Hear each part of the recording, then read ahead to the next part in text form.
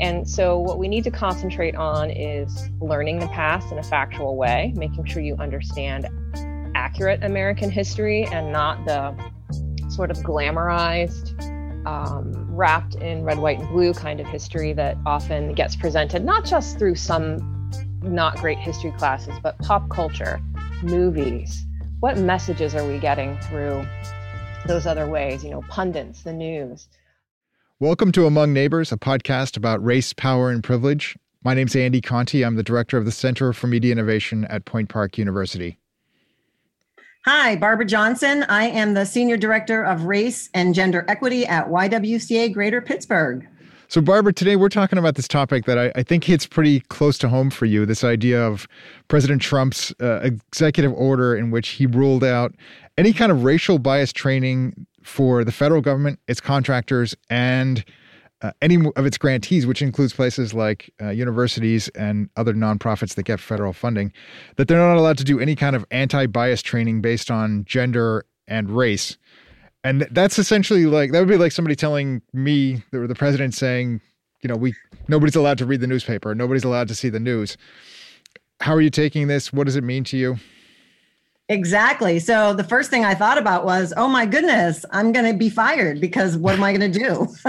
It's pretty much a good component of my work.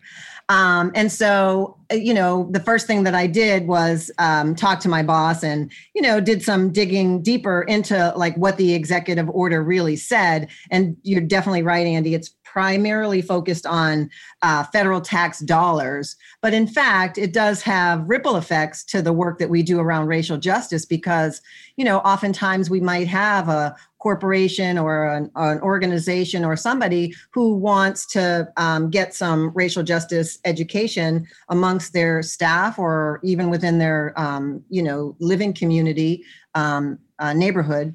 And if they've gotten federal funds, like a grant to do something, they can't include racial justice training now. So I've heard of a couple people who already got a grant and it was already in there because they contracted somebody. And now they're struggling with can they do it or can they not do it? Because it was approved before the executive order hit.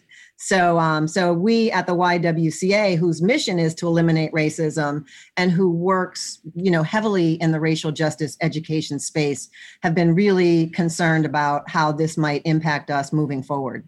Yeah, we're going to get into the details today of the executive order and exactly what it says and not only what it says, but what it means, because in some cases, the words don't exactly say what the intended meaning is behind them. And so we're going to break that down a little bit. But before we get into that and before we meet our guest today, I wonder if you could, Barbara, maybe also just talk a little bit about the context of it. What this executive order is coming at a time when, the country is going through a racial reawakening. We're talking about issues of race again in a way that we weren't before. I wonder if you could just put that into some perspective.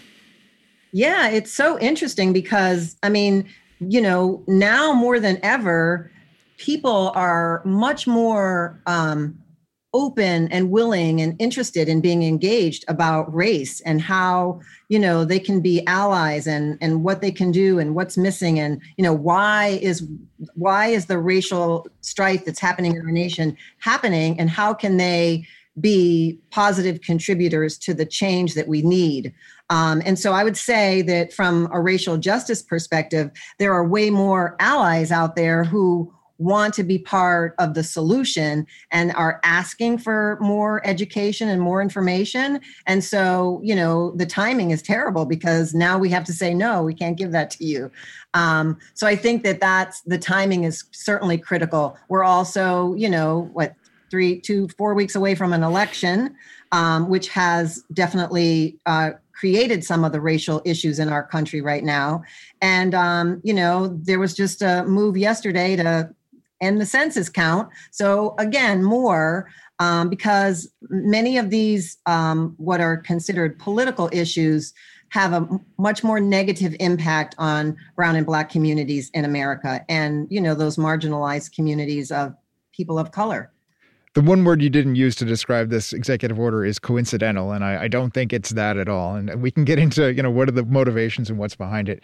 Before we get too much further down the road, though, let's bring in our guest. Today we're talking with Mel Stephen-Kosnick, manager of the YWCA Center for Race and Gender Equity. I assume the two of you must know each other a little bit. Is that a little bit safe assumption? Yeah, all right. Yes. So, Mel, what exactly do you do with the Y, and how does it how does that go along with what Barbara does at the Y? So Barbara's our senior director, and for 18 years, I've worked with various titles. I'm currently a program manager, and I work at the center and work with the YW to develop educational events, trainings, education, outreach, voter engagement. Our mission is to eliminate racism and empower women. Your longtime listeners might know that already, but we're constantly trying to break those very large goals down into smaller events where we can engage people. One, teach them the facts. Despite having had an African-American presidency, no, racism hasn't gone away. People used to say that to me during President Obama's administration. And we work to give people a way to contribute towards the elimination of racism and the advancement of women's equality. And we try to do that in ways that meet people's needs and that feel accomplishable. So you guys just didn't in 2008 just like close up your tent and be like, oh, racism's done with, we're over, we elected a black president, let's move on. We'll come up with something else for the Y to do. No, that didn't. We did not all retire to tropical islands. No. And of course, we've had a surge in what I would call a need for racial diversity education and workshops and discussions on what are microaggressions, how are people a part of the system, whether they're conscious of it or not. And so I feel like there's an even bigger need for our work in current times. So what was your response then whenever you saw the president's executive order and when you read through it and got into the details of it? I like to use the phrase unsurprised but continuously disappointed when it comes to things like this executive order. I was not surprised to see that he used the word un-American. Un-American is a propaganda term that is, I believe, thrown out anytime the predominantly white, predominantly male, and very wealthy status quo in the United States is challenged. And as Barbara said, we're exploring the ways that it might limit organizations and individuals' opportunities to engage and learn. Many people are not restricted by federal dollars, and so we can continue to do our education and outreach. But it made me even more committed to filling the need. You use the phrase awakening. A lot of friends and family have reached out to me since the George Floyd murder and asked, what should I be reading? I've realized that I always thought I knew enough, but I think I need to know more. And so I'm finding that people want to learn the truth about the current situation and the American history that's led up to it, and how they can take an active part in dismantling institutional racism and violence. Yeah, Barbara got me to read White Fragility earlier in back in the early spring. That was Robin DiAngelo, who was she was supposed to come to Pittsburgh, and she ended up just doing a virtual talk. And then I on my own read Cast, the new book by Isabel Wilkerson, and both of those were, I think for a lot of white people, like you're saying, Mel, this is an opportunity for us to go through and kind of expand our horizons. Barbara, do you think that this executive order then is timed to kind of squelch that, to get people to stop having those conversations and stop asking questions, in particular having white people asking those questions? So, I mean, I'm always erring on the side of positive. So for me, I don't feel that people who are, wanting to learn and eager to have those conversations are going to just stop because there's an executive order. I think that those people who, hang on the fringes and are always ready for a fight will be able to use this executive order as as a defensive tactic. I would also add that, typically when I do a racial justice workshop, there's, maybe 30 people in the room before COVID times. And often they were mandatory. So, often there'd be like one or two people at the back of the room who just didn't participate, didn't say anything, just refused to do anything. And those would be the people who would use the executive order to like tattle that, we're learning about racial justice at my place of work. And this executive order says you're not supposed to do that. So I think that more people are, I would say less people are concerned about the executive order in terms of not, thinking that finally this will solve all of our problems, because we don't want that to happen. I think more people still want it to happen, and more people are probably just as discouraged and, concerned about the language that's in it as Mel and I. Well, could you, I wonder, either one of you, Mel or Barbara, talk a little bit about what diversity training is, and whenever you go out and you provide this kind of training, what exactly are you doing, and what is the process like? Yeah. I'll start, Mel. Yeah. Do we want to differentiate between anti-racism training and diversity training?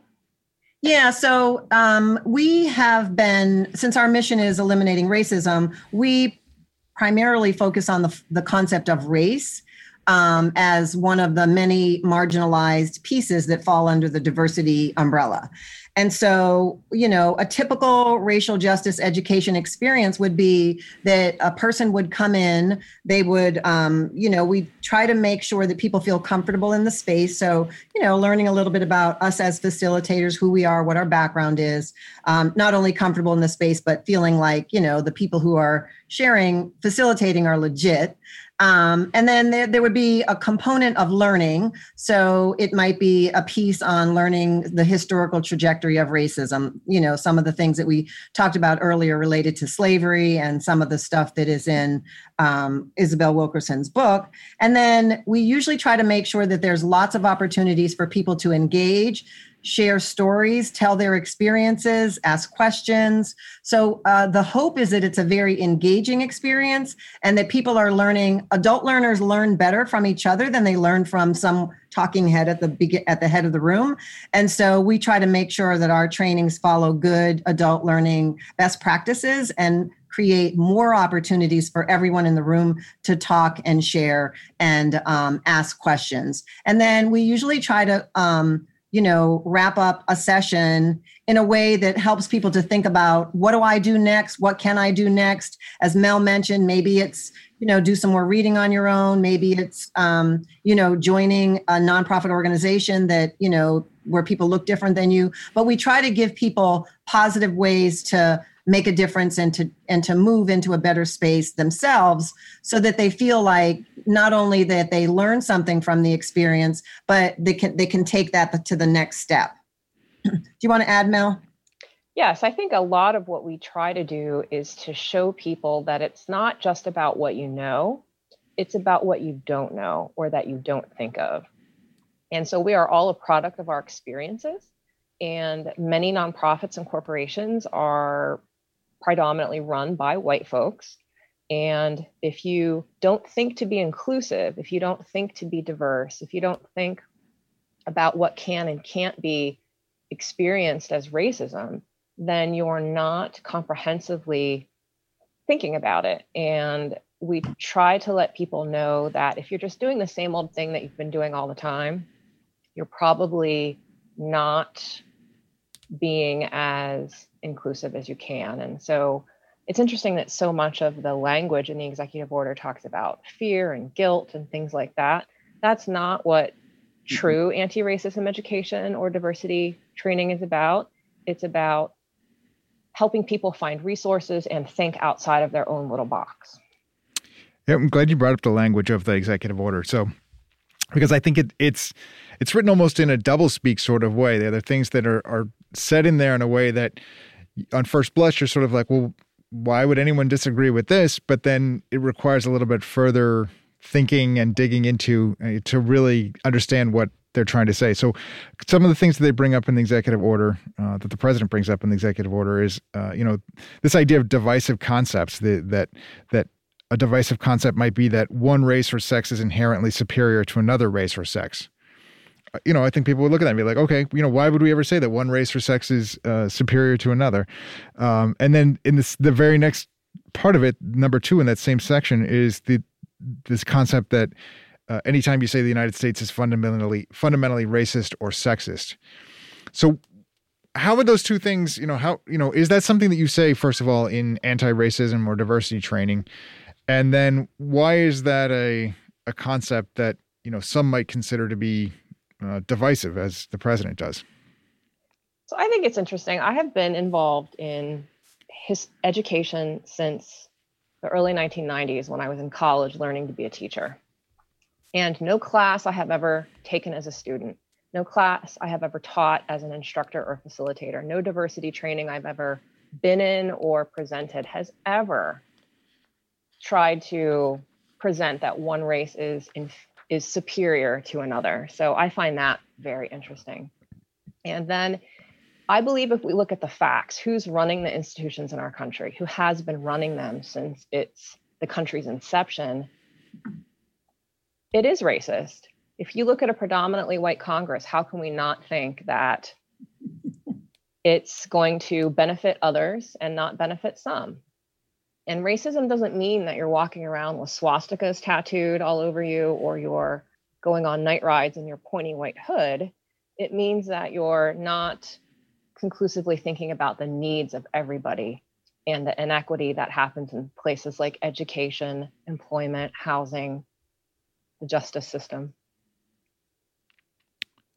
Yeah, I think that's a big distinction. And maybe, Barbara, you can follow up on that. This idea for a lot of white people, they look at it and say, well, if I'm not wearing a Klan hood or I'm not doing a Nazi salute, I'm not racist.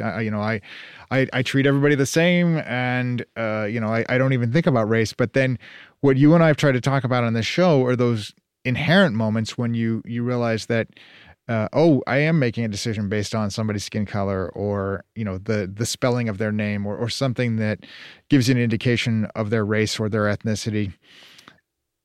And that those are the things that we're trying to address and that people were trying to address before this executive order. Right. I think Mel's like right on target in terms of language. And we intentionally look at our workshops and make sure that we are not calling people names, accusing people of being something in any way, that it is not a workshop that errs toward, people to feel defensive or people to feel guilt or people to feel any kind of way. It's really uplifting and uplifting from an educational perspective. So I even try not to use the word privilege, which comes out of the, is one of the words that shows up in the executive order, because in my experience doing workshops, when I use the word privilege, people think of it differently. So people might think, instead of the word privilege, which in the way that usually racial justice trainers are thinking about it, it's that system of advantage. But oftentimes people hear the word privilege and say, you're saying that I'm more privileged than you, privilege with an ED at the end of it. And so rather than get in all those distinguishing, things about one word, it's just easier to think of another way to say it so that people understand. And so when you talk about systems of advantage, that doesn't polarize people in a workshop.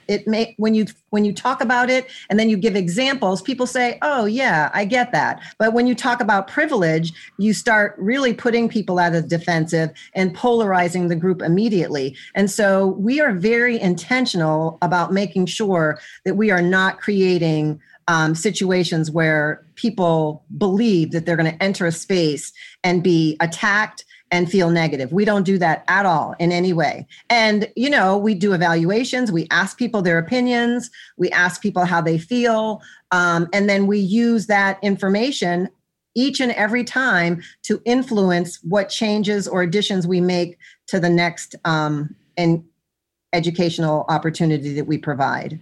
It's interesting you bring up that issue of putting people on the defensive, because we did a media project here back right before the pandemic in maybe January or February, where we had a group of journalists together, local Pittsburgh journalists, talking about stories that aren't getting enough coverage. And one of the ideas was, should we do a series of stories about, is Pittsburgh a racist city? And several of the white journalists were like, yes, this would be a great story topic. And several of the black journalists jumped up and they were the most vocal about it, saying, no, we can't go in saying, is Pittsburgh racist? Because whenever we use that word racist, it automatically puts people on the defensive. And white people just want to walk away and not talk at all.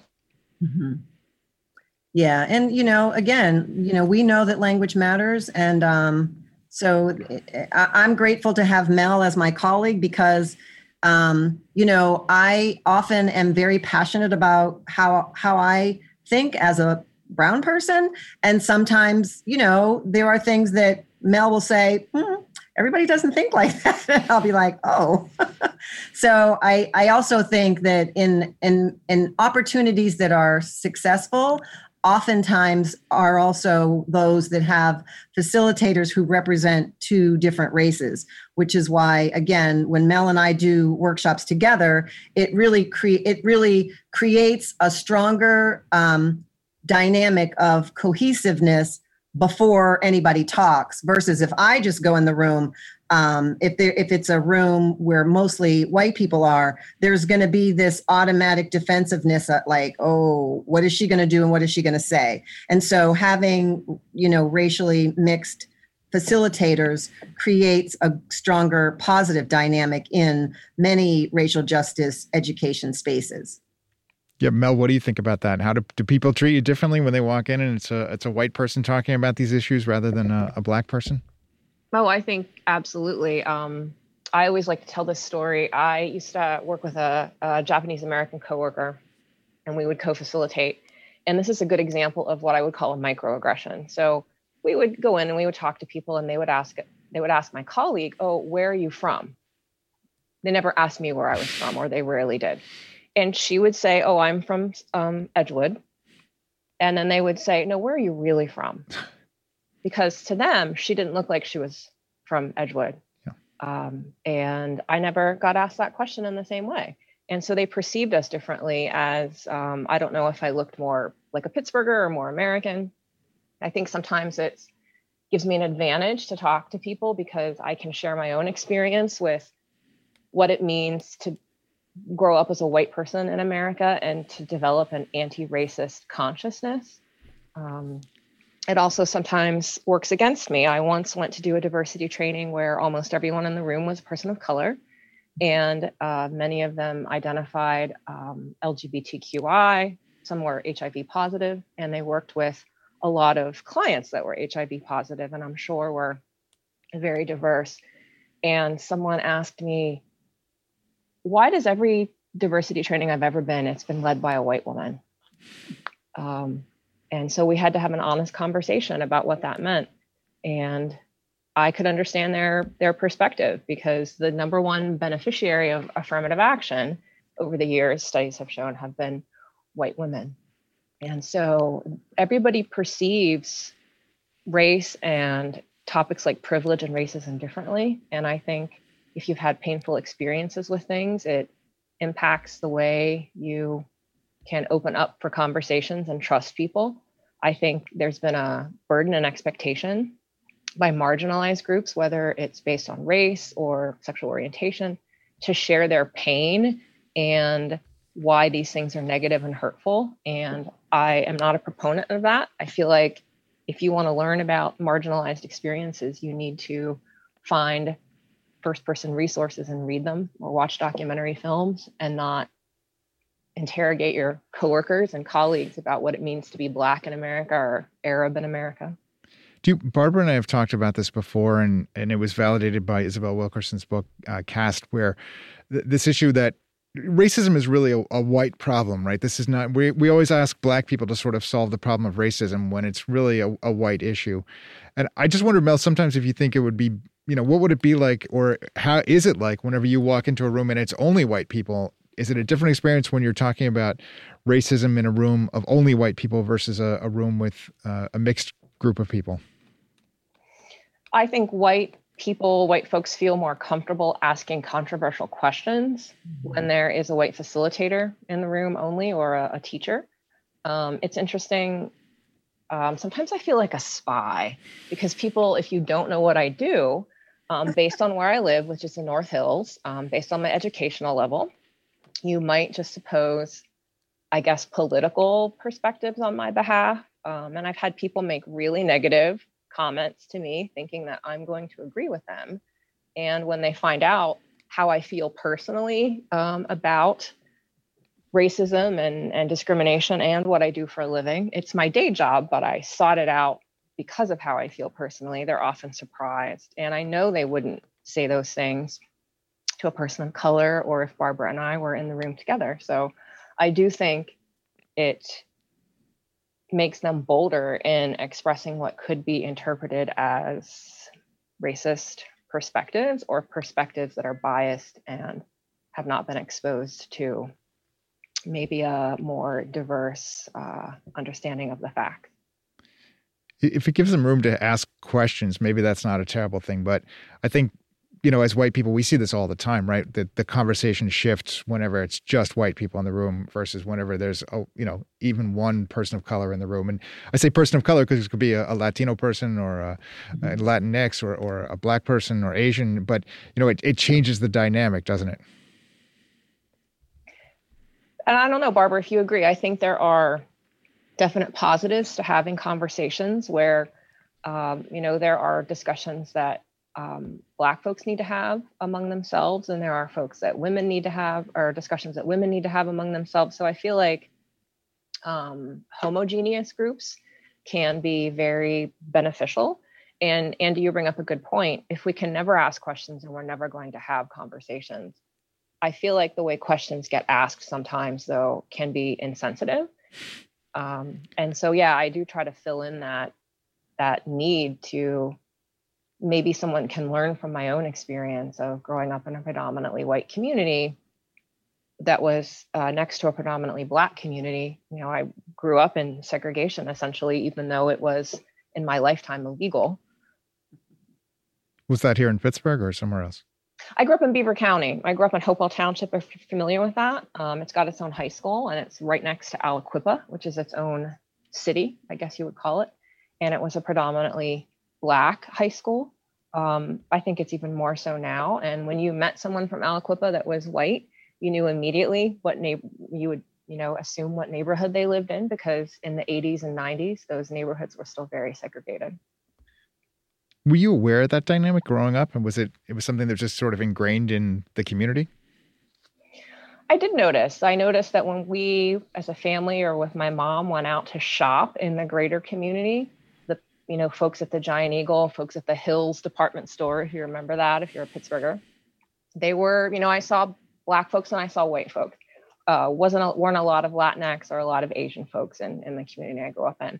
But I definitely saw them when I went to high school or even elementary school that, the teachers were predominantly white. Most of my classmates were white. And I don't know that I understood it at the time. It was more of a visual realization. And then as I got older and experienced sexism, that certainly opened my eyes to the racism that was also happening in my community, not directed at me, but learning more about the historical context of redlining, which is where Blacks or people of color aren't allowed to buy in certain neighborhoods, segregation, things like that, economics, where people worked depended on where they could buy a house, and that impacted the segregation as well. So it was very visual growing up, and then learning about it sort of academically reinforced that.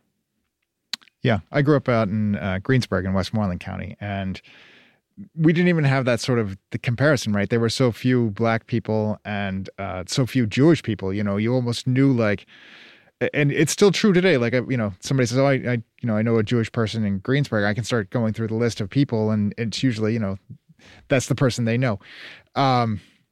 It's just, and I think that shapes a lot of what goes on with these discussions, particularly, as we're getting ready for the election and we think about, Pennsylvania and parts of Pennsylvania. I wonder if it's hard for people in places where they don't see a lot of diversity to be empathetic and to have these conversations.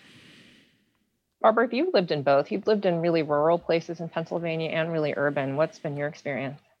Yeah, it's interesting you mentioned that, Andy, because I lived for 2 years up in central Pennsylvania, and I worked at Susquehanna University in Selinsgrove, Pennsylvania, and the assumption that I had, and certainly the flavor of feelings that I got before I went there was, oh my goodness, you're going into, the central Pennsylvania and it's going to be really racist.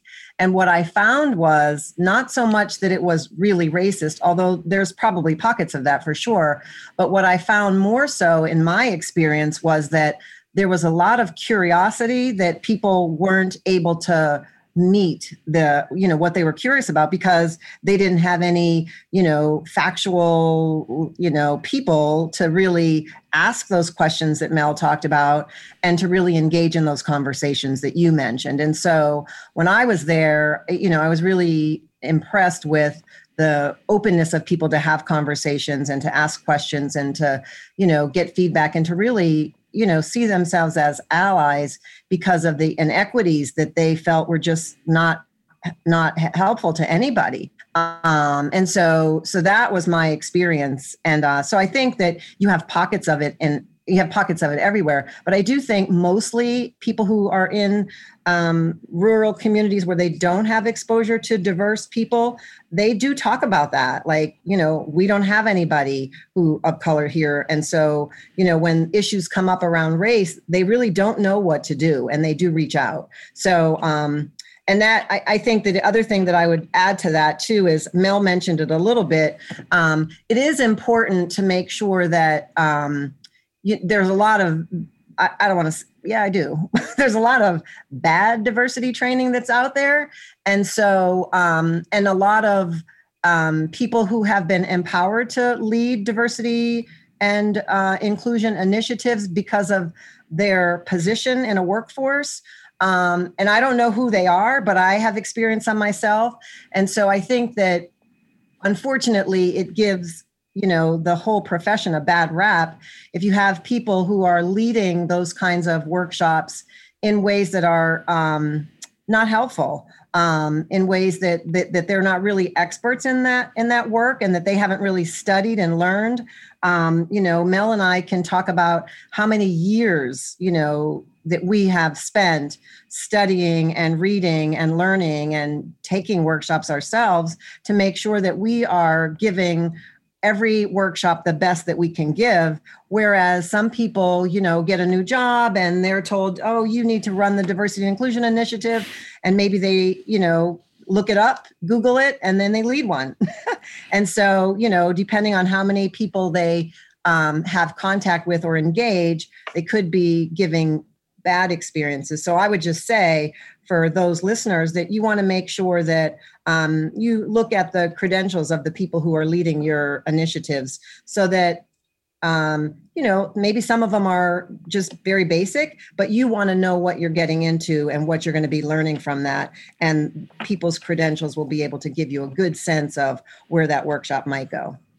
There's one other part of the executive order that I wanted to take a moment to talk about is this idea that anti-bias training or anti-racism training can, I guess, according to the executive order, should never mention anything where someone, by virtue of his or her race or sex, and I'm quoting here, bears responsibility for actions committed in the past by other members of the same race or sex.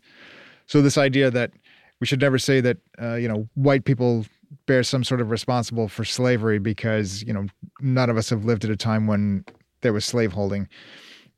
Can you guys talk about that? And maybe Mel, can you address how that may come up during diversity training and, what the president's trying to get at with this executive order? Sure. I think that people have sat through bad trainings or they've had conversations where they have felt guilty or they have felt blamed. That does happen. But I like to tell people that unless you've invented a time machine, we can't go back and change the past. Certainly, if you're born in the 21st century, you obviously, didn't own a plantation in antebellum Mississippi. And so what we need to concentrate on is learning the past in a factual way, making sure you understand accurate American history and not the sort of glamorized wrapped in red, white, and blue kind of history that often gets presented, not just through some not great history classes, but pop culture, movies. What messages are we getting through those other ways? Pundits, the news, and making it about a current conversation. What can you do now? You need to do more than just not be racist. And that's one of Ibram Kendi's big sort of goals in his book, How to Be Anti-Racist, is that you need to be strategic about moving forward in doing something to disrupt the system. And there are lots of ways to do that. You don't necessarily have to be president of the United States. You don't have to, lead a protest march if you're not comfortable doing that. But you do need to take some kind of involvement, and I don't want to say don't get bogged down by the past, because that can be used as an excuse. But if you're going to be so paralyzed by guilt or caught up in that debate, right? I see a lot of debate going back and forth about that. And that's time that could be spent working together to improve the current situation and what's going to happen in the future. I think that's such a great point, Mel, especially for white people, that it's not enough to just say, well, I'm not racist. You actually need to be proactive. You need to do things that make you inclusive, that you need to be deliberate in thinking about what you're doing to be inclusive and fair and equitable to the people around you. So I think that's a really interesting point. I would also add to that, again, I would agree with definitely what Mel said, and also reiterate the fact that we would not say that at a workshop at all, that, that you're this way because of blah, blah, blah, blah. But it also is helpful for people to really put some context to that. And so, like, if you think about maybe your great-great-grandparent was a recipient of the, I think it was in the 60s, the federal aid that was available for vets to buy their first home, loans that were available. 98% of that, I think it was like, I don't know, $200 million or $1 billion. 98% of that money went to white vets. So 2% went to Black vets. So you say, well, that's not me, but let's think, like, if you, and let's talk about you and I, Andy. So let's say your great-great-great-grandfather got that money and my great-great-grandfather did not. And then you pop forward to the historical trajectory of we're here today. And because of that wealth that your great-great-great-grandfather had that passed along generations and generations, maybe you have a really nice home and I'm still living in an apartment because I didn't have that.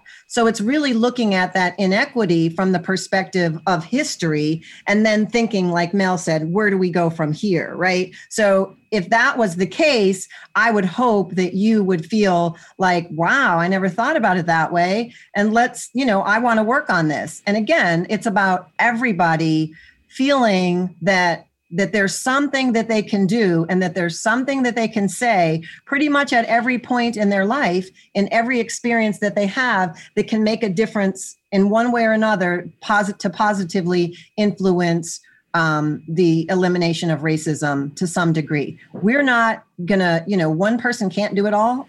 One organization can't do it all, but everybody taking their capacity to do something and say something is what is going to help make a difference. I think, and you talked about great-great-grandparents, but I think it's important to remember this is not ancient history that we're talking about. Right. You could have easily said grandparents or parents. Okay. Right? I'm Right? terrible at math, Andy. Thank you. Well, no, I mean, these are, I always like to do it in terms of Steelers, right? Because of Pittsburgh and where we are, and that it was just 10 years before the first Steelers Super Bowl victory that the Civil Rights Act was passed. And so that, at that point, people were Black people were still in the back of the bus before that. And so, this is not some foreign concept that was like, we can talk about slavery and say, well, that was a long time ago, although it really wasn't that long ago. That's when we start getting into the greats. But, but these, Jim Crow laws, certainly, were in the times of our parents and grandparents. Right. I think even today, one of the things I appreciate about Barbara and I working together is that we can have honest, frank conversations about how our experience as a Black woman and how our experience as a white woman, or my and hers experiences, differ. We've talked about being pulled over by the police and what were our different feelings and experiences. We've talked about grocery shopping and how when I shop at grocery stores and, the not very diverse community where I live, there are no police officers. And there's a police officer at her grocery store all the time.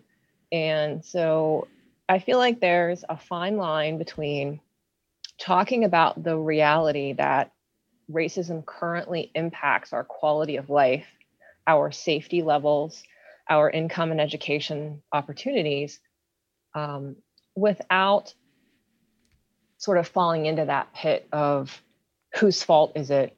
And historically, do I bear the guilt for that?